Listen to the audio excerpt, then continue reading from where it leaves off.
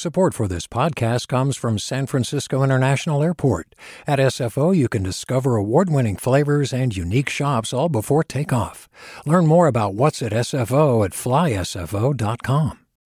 Hey, it's Avery Trufelman, host of Articles of Interest, and I've got to say, I've been a fan of KQED ever since I was a little kid, and I would come out to San Francisco to visit my grandma. It was just what we'd always turn on every time we got in the car, every time we were making dinner and turning on the radio. It was always KQED.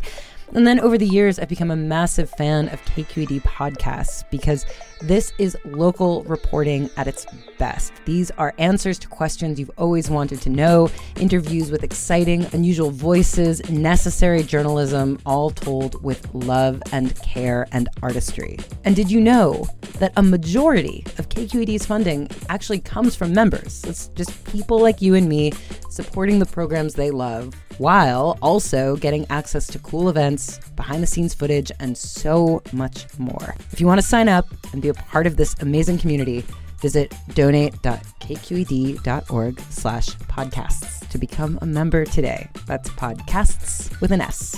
Thank you for listening, and thank you for your support.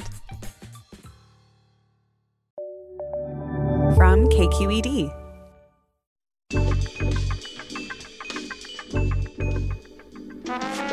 Hey everyone, from KQED Public Radio, this is Political Breakdown. I'm Marisa Lagos. And I'm Scott Schaefer, and today on The Breakdown, we're going to get all behind the scenes on President Trump's visit to California this week. That's right. We'll be joined by Wade Crowfoot, California's Secretary of Natural Resources, who had a viral moment with the president. But first, our very own Katie Orr also got some FaceTime with President Trump this week. And Katie, welcome back to The Breakdown. Is this 3 or 4 weeks in a row? Oh, I don't. Who knows? We've like all you lost said, track of time everything. is a flat circle. I don't know. Yeah.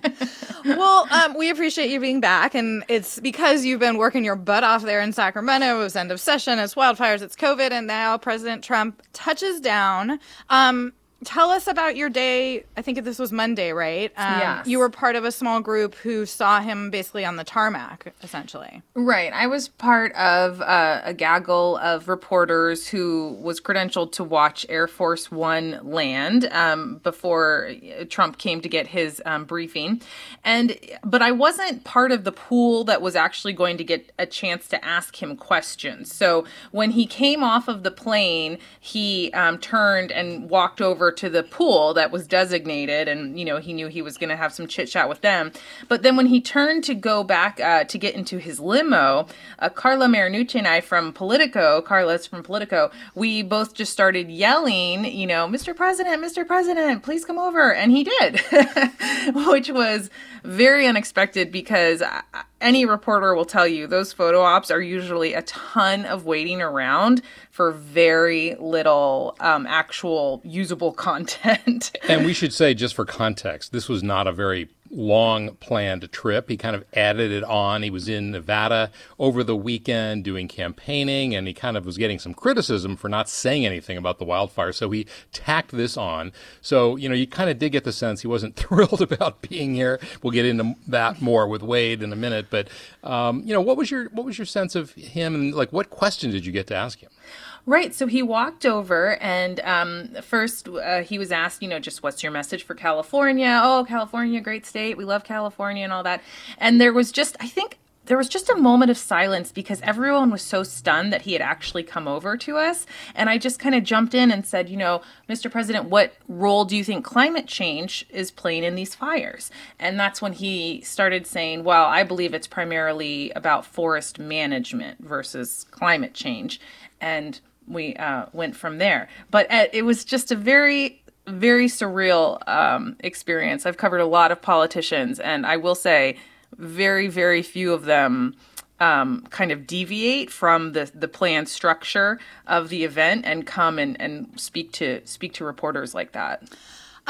You mentioned Carla Marinucci, my former colleague over at the Chronicle. She asked him why it took him so long to say anything publicly about these fires. And he had a pretty Trumpian response to that too, right? Yes, he called her question nasty.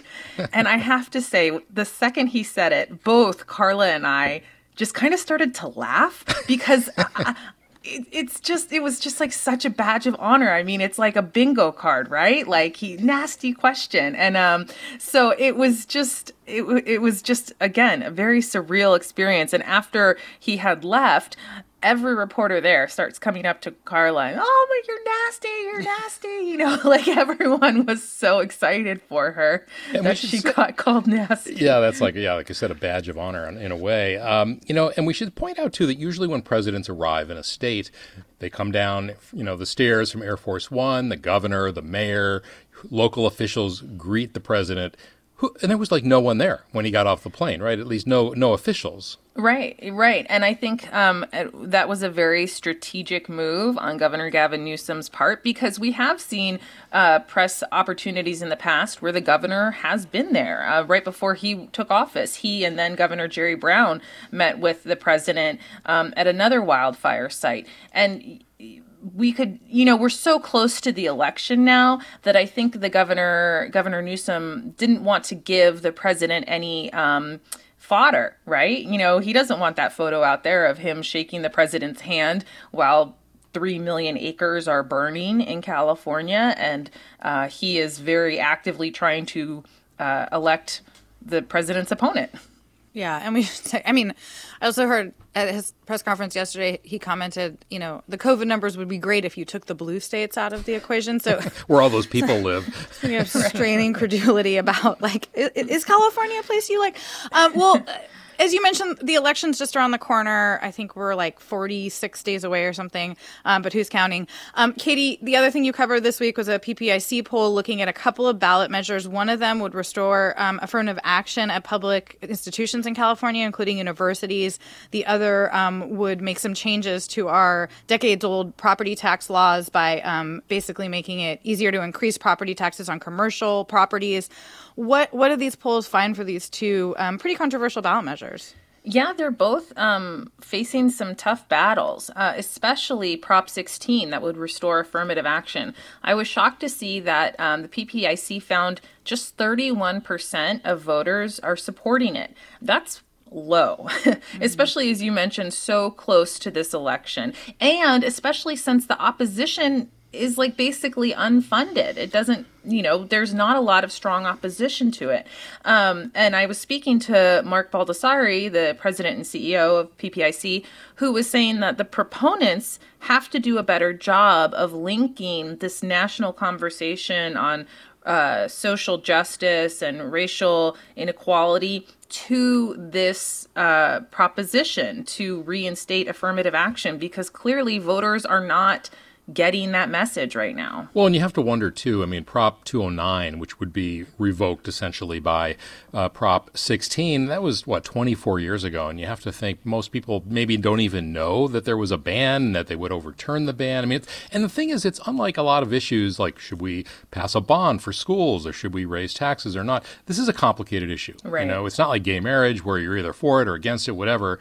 This one, you have to do some education, and there's not a lot of time. There's very little time. Yeah, not a lot of time. And this is one of a dozen ballot measures on the ballot. So, voters in California, they say, you always want to be on the no side of a proposition, because if somebody is uncertain about something, they're just going to vote no, keep the status quo. And of course, proponents are on the yes side of this proposition. So that makes it even, makes it that much more difficult for them to even get those default voters. And then, Katie, quickly before we go to break, there was another, we mentioned Prop 15, which, too many propositions, right? This would repeal portions of Prop 13 from 1978. Thank God it's not Prop 13, right? It's Prop 15. So this is obviously taxes, property taxes in particular, have always been a hot button issue in California. This one looks like it has a tiny majority, right? Right. It has about 51%. So in a better position than the other proposition we just spoke about. But again, it's not safe by any measure. Right. And again, this is another one of those propositions that is pretty confusing to just your typical voter, because it's not overturning Prop 13. It's splitting part of it off. And again, a lot of people might just say, you know what, I don't understand this. I'm either going to not vote for it or I'm just going to vote no because I'm not informed enough to make a good decision. And unlike the affirmative action one, there is a lot of money for and against this one, so we're going to see a lot of ads. Yeah, absolutely. All right, Katie Orr, working her butt off in Sacramento. Thank you for joining us. Thanks, you guys. All right, we're going to take a short break now, and when we return, we'll be joined by Wade Crowfoot. He is California's Secretary of Natural Resources. You're listening to Political Breakdown from KQED Public Radio.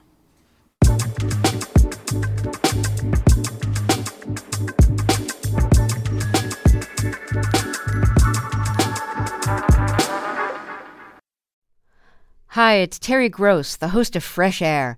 We bring you in-depth, long-form interviews with actors, directors, musicians, authors, journalists, and more. Listen to our Peabody Award-winning Fresh Air podcast from WHYY and NPR. Hey there, this is Brittany Luce from NPR's It's Been a Minute. KQED's podcasts like The Bay Curious, Mind Shift, Right Nowish, and more all tell the stories of the Bay and beyond with reliable, human-centered journalism. They aim to inspire, make you think, entertain, and expand your understanding of the place you call home. Here's how you can support podcasting at KQED. Showing your support is easy, and you can join Brittany in supporting KQED Podcast too at donate.kqed.org/podcast. That's donate.kqed.org/podcast.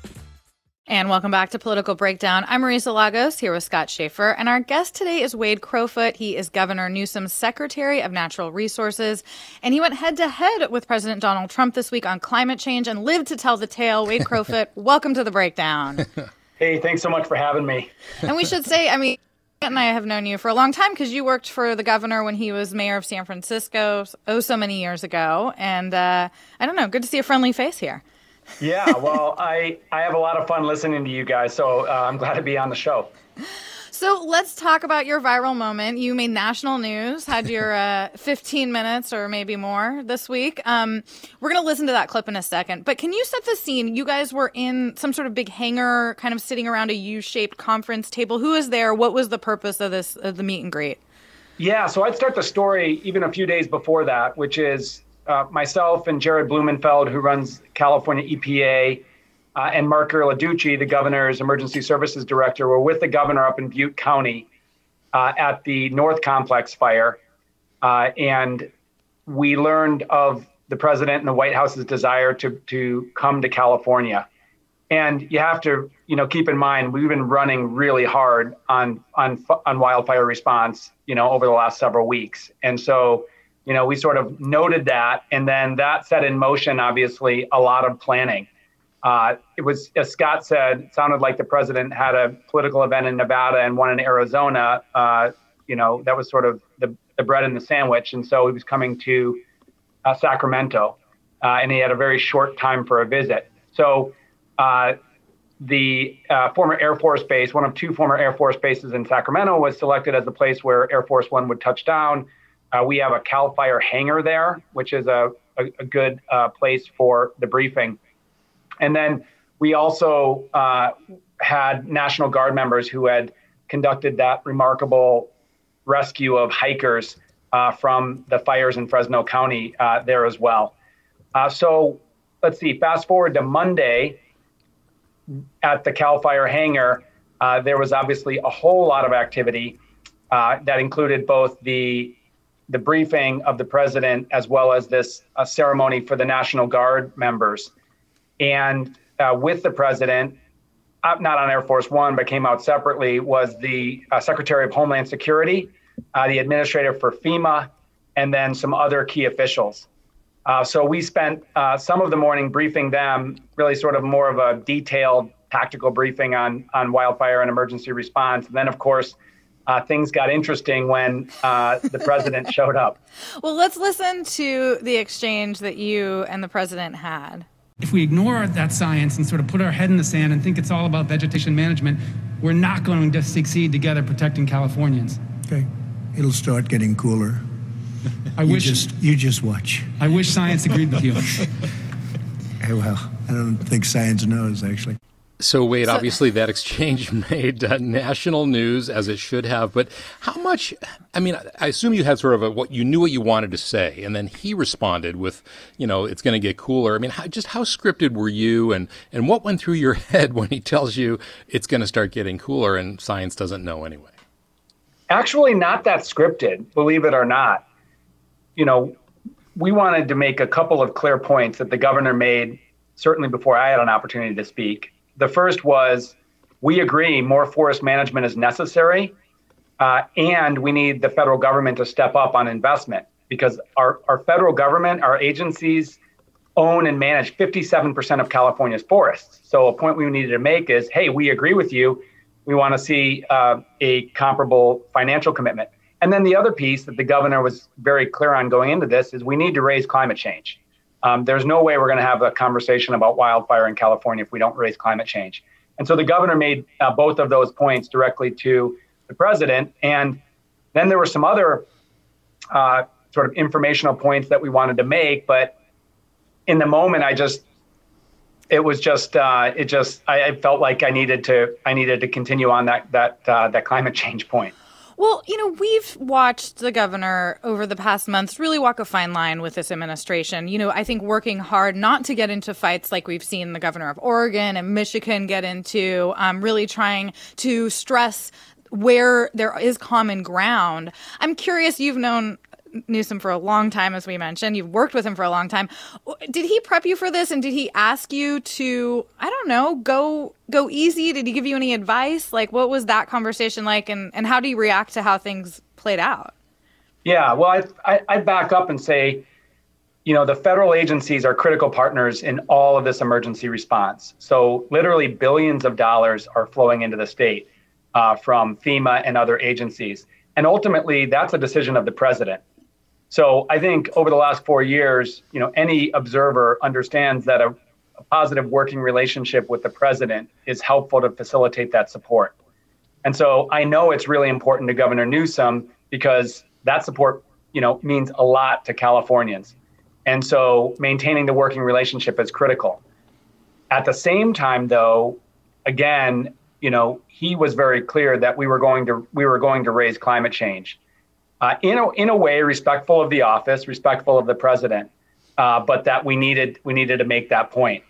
And so we actually, right after the event, we hustled out of there because the governor was going up to an evacuation shelter in Butte County, and he was supportive of this. I mean, there's so much happening. It's such a show when the president comes. You have all the Secret Service, et cetera. It takes a little while for it even to absorb the conversation you just had. And so I literally had about 30 seconds with him before he jumped in his car. But I think his message was, what he told me is, message delivered, on to the next thing. There was, we understand totally that you do have to thread the needle. And in fact, the Trump administration has been very helpful. I think most of the emergency declarations, the funding from the federal government has been there. So you can't complain about that, and you don't want to screw that up. At the same time, I think some environmentalists were, a little disappointed, to say the least, that he would describe it as a difference of opinion. Trying to be respectful, maybe not poke the bear too much. What have you heard about that? What were you thinking when you heard him call it a difference of opinion? Because as we all know, it's really not. I mean, science is very clear, as you said. Yeah. Well, you all have covered Gavin Newsom for a long time, and he's not one to shirk away from, driving issues that are controversial, whether it's marriage equality, decriminalization and legalization of marijuana, gun control, et cetera. So he was very clear about climate change, and he's been very clear about climate change. I can't pick apart, 3 words in a long paragraph that the governor said to the president. Nobody can, because he kind of talks in word salad a lot. Let's be honest. But you don't have to comment on that. He's not gonna pick up on that. At the end of the day, we needed to elevate the importance of climate change, and I think we did that. And this whole exchange going viral has given us a platform to talk more about climate change and its impacts on California wildfires. At the same time, we had a constructive discussion with the president, and the working relationship continues with FEMA. So from our perspective, we were actually able to maintain balance and keep and do both things. So we do want to get into the issue of forest management and kind of how we tackle this. But, you worked for the previous governor, Jerry Brown, obviously, same party as Newsom, a lot of the same issues, but very different styles. How do you see that playing out in this issue around climate change, around forest management? Does it feel very different? Well, they are very different leaders in many ways, but I think the strength of California's climate leadership is we've had real continuity. So not only Governor Brown, obviously, but Governor Schwarzenegger, as a Republican governor before him, that actually embraced climate change. And so we've actually had, 16 years of climate leadership. So obviously the leadership expresses itself in different ways. They're going to present the issue in different ways. They're going to tackle the different, policies. But, I think that there's a lot of consistency. I do think, as Governor Newsom said on Friday, this last month has been alarming for all of us. And you guys are, for those who live in the Bay Area and seeing those orange skies where it never lightened up that day, feeling apocalyptic. I have a 6-year-old who has, who just was able to play outdoors for the first time in several weeks, 2 days ago. So I think for us, there's a threat of that climate leadership. But as the governor said on Friday, even though California in many ways has led the world on climate action, we have to do more and we have to do it quicker.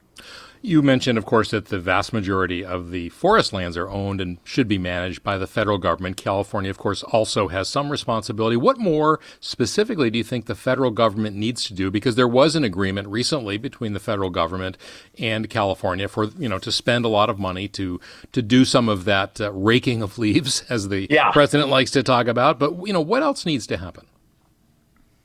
Well, and maybe we can just back up because, the president does put it in really interesting terms of raking of leaves and exploding trees. And I think for a lot of people, it's easy to make light of that. But what we're really talking about is actually getting into the forest and engaging in practices like prescribed fire burning, this low-level burning to reduce density of forests that tribal communities in California had been doing for millennia before it was outlawed by European American settlers.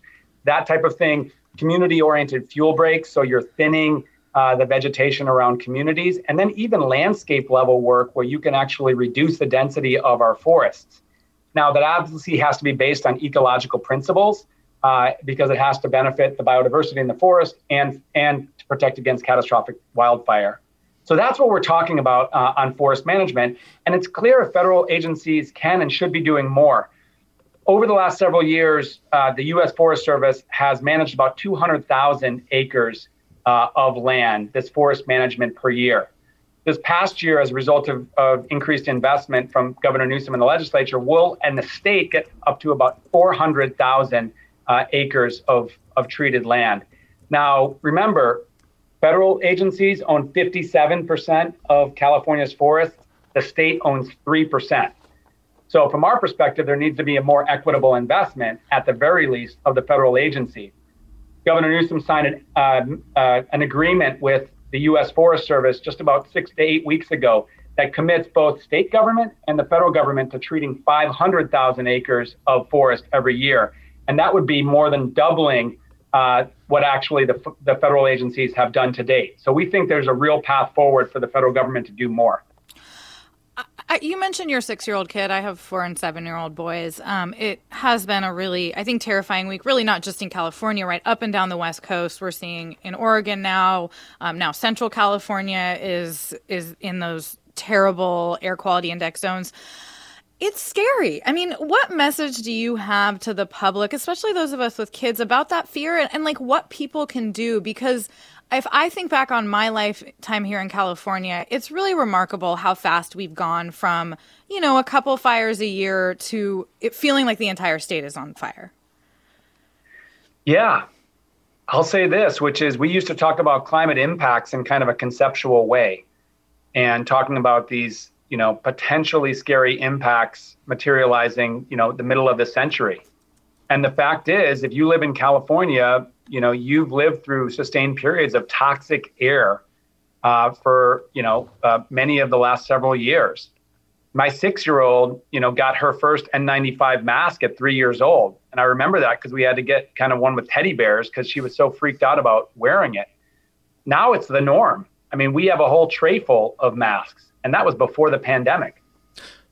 So it is scary. And I think we need to acknowledge that and be empathetic to people being alarmed and worried about this.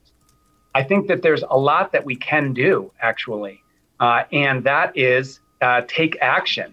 So not only vote and become politically engaged, support people who are going to take action on climate change, but then also things that we can do in our own lives. Now, will that mean that, what you do in your own life to make that next purchase decision on an electric vehicle versus a conventional car, is that going to clean the smoke, the following the season? No, not necessarily. But we obviously, think globally, act locally. I will say, though, it's not gloom and doom. And California has demonstrated that we have a pathway to actually effectively tackle climate change. California, 5th largest economy in the world, has outpaced national economic growth by 30% over the last decade while we're reducing pollution. Well, let me ask you about that, because as you say, there are a lot of policy decisions that go into all this and tackling climate change. And a lot of environmentalists have been very unhappy that regulators and your department oversees handing out oil and gas drilling permits to fossil fuel companies. And they want, they really want more restrictions on that. And I'm wondering, how do you feel about that? Do you support more restrictions? And, should California put in place another moratorium on new fracking licenses? Yeah, so Californians last year consumed 616 million barrels of oil to drive around California. While we have half of the electric vehicles in the country, our electric vehicles in California represent about 2.5% of the cars on the road. So the fact is, we still have major reliance, some would argue addiction, to fossil fuels. Now, if we stopped, extracting oil tomorrow, from oil fields in California, that demand would not reduce. We would import more oil from places like Ecuador and Saudi Arabia, where they have less environmental regulations. Now, that doesn't mean we shouldn't phase out the production of fossil fuel. I think we need to, and so does the governor. But we need to do it in parallel with reducing demand. So we're focused actually on reducing ultimately the demand for the fossil fuel, because that's what's going to reduce pollution, but then doing our part to keep it in the ground by reducing production in the state. You mentioned fracking, Scott. 48 fracking permits issued this year, about 25% of the amount issued last year, lowest amount since this sort of landmark legislation passed called SB 4. Fracking produces about 2% of the oil in the state, less than 1% of all the oil consumed in the state. So, while we entertain the concerns around fracking, I think if climate activists were to focus on fracking and fracking went away tomorrow, it would have a negligible impact on ultimately the state's climate action. Wade, we like to end on a more positive note. I know that you are one of the pioneers of something called Sunday Streets in San Francisco. This is where you shut down city streets to cars so people can bike and run and have fun in the streets. This has been expanded massively, not just here, but in other cities since COVID happened, to give people more urban playgrounds. Are you hopeful that we'll see more things like this become permanent, even if this pandemic ever ends? Absolutely. I mean, I loved helping to start Sunday Streets, and the San Francisco Bike Coalition and a bunch of others deserve credit. Ultimately, the city of Bogota, Colombia, was where we got the idea. And it's just the best of policy innovation. You basically bring the open space to the people and sort of reclaim the streets for the people. I'm so excited that it's actually stayed a thing in San Francisco and moved elsewhere, obviously. And yeah, absolutely, Marissa. I mean, there's a lot of silver linings that we could talk about as a result of this pandemic. And one of them is, let's not just return to normal. Let's figure out what's worked during the pandemic and reintroduce it into our lives. Real quick, what's the most underrated closed street? We all know about Valencia and, Chestnut. What's underrated? In San Francisco? Yeah. Yeah, sure. I loved the Sunday Streets and the Tenderloin.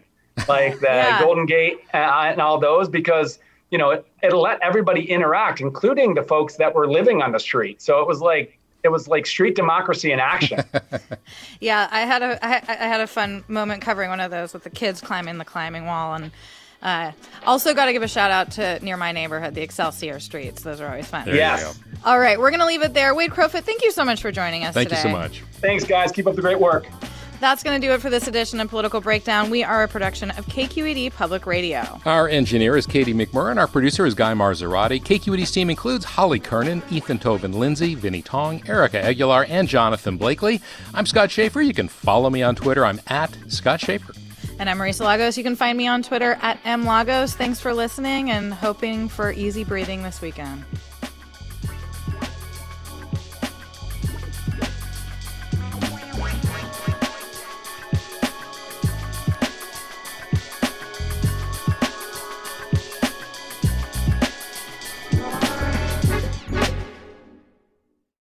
Do you love learning about the San Francisco Bay Area, its history, its people, its unique blend of cultures? Then you should check out the Bay Curious book. I'm Katrina Schwartz, editor and producer on the Bay Curious podcast, and I'm here to let you know that for the month of May, we've worked out a sweet deal for KQED podcast listeners. Right now, you can get the Bay Curious ebook for $1.99. That's right, $1.99. Just search for Bay Curious wherever you get your ebooks or find a link in our show notes. This offer does expire at the end of the month, though, so you'll want to act on it fast. Happy reading!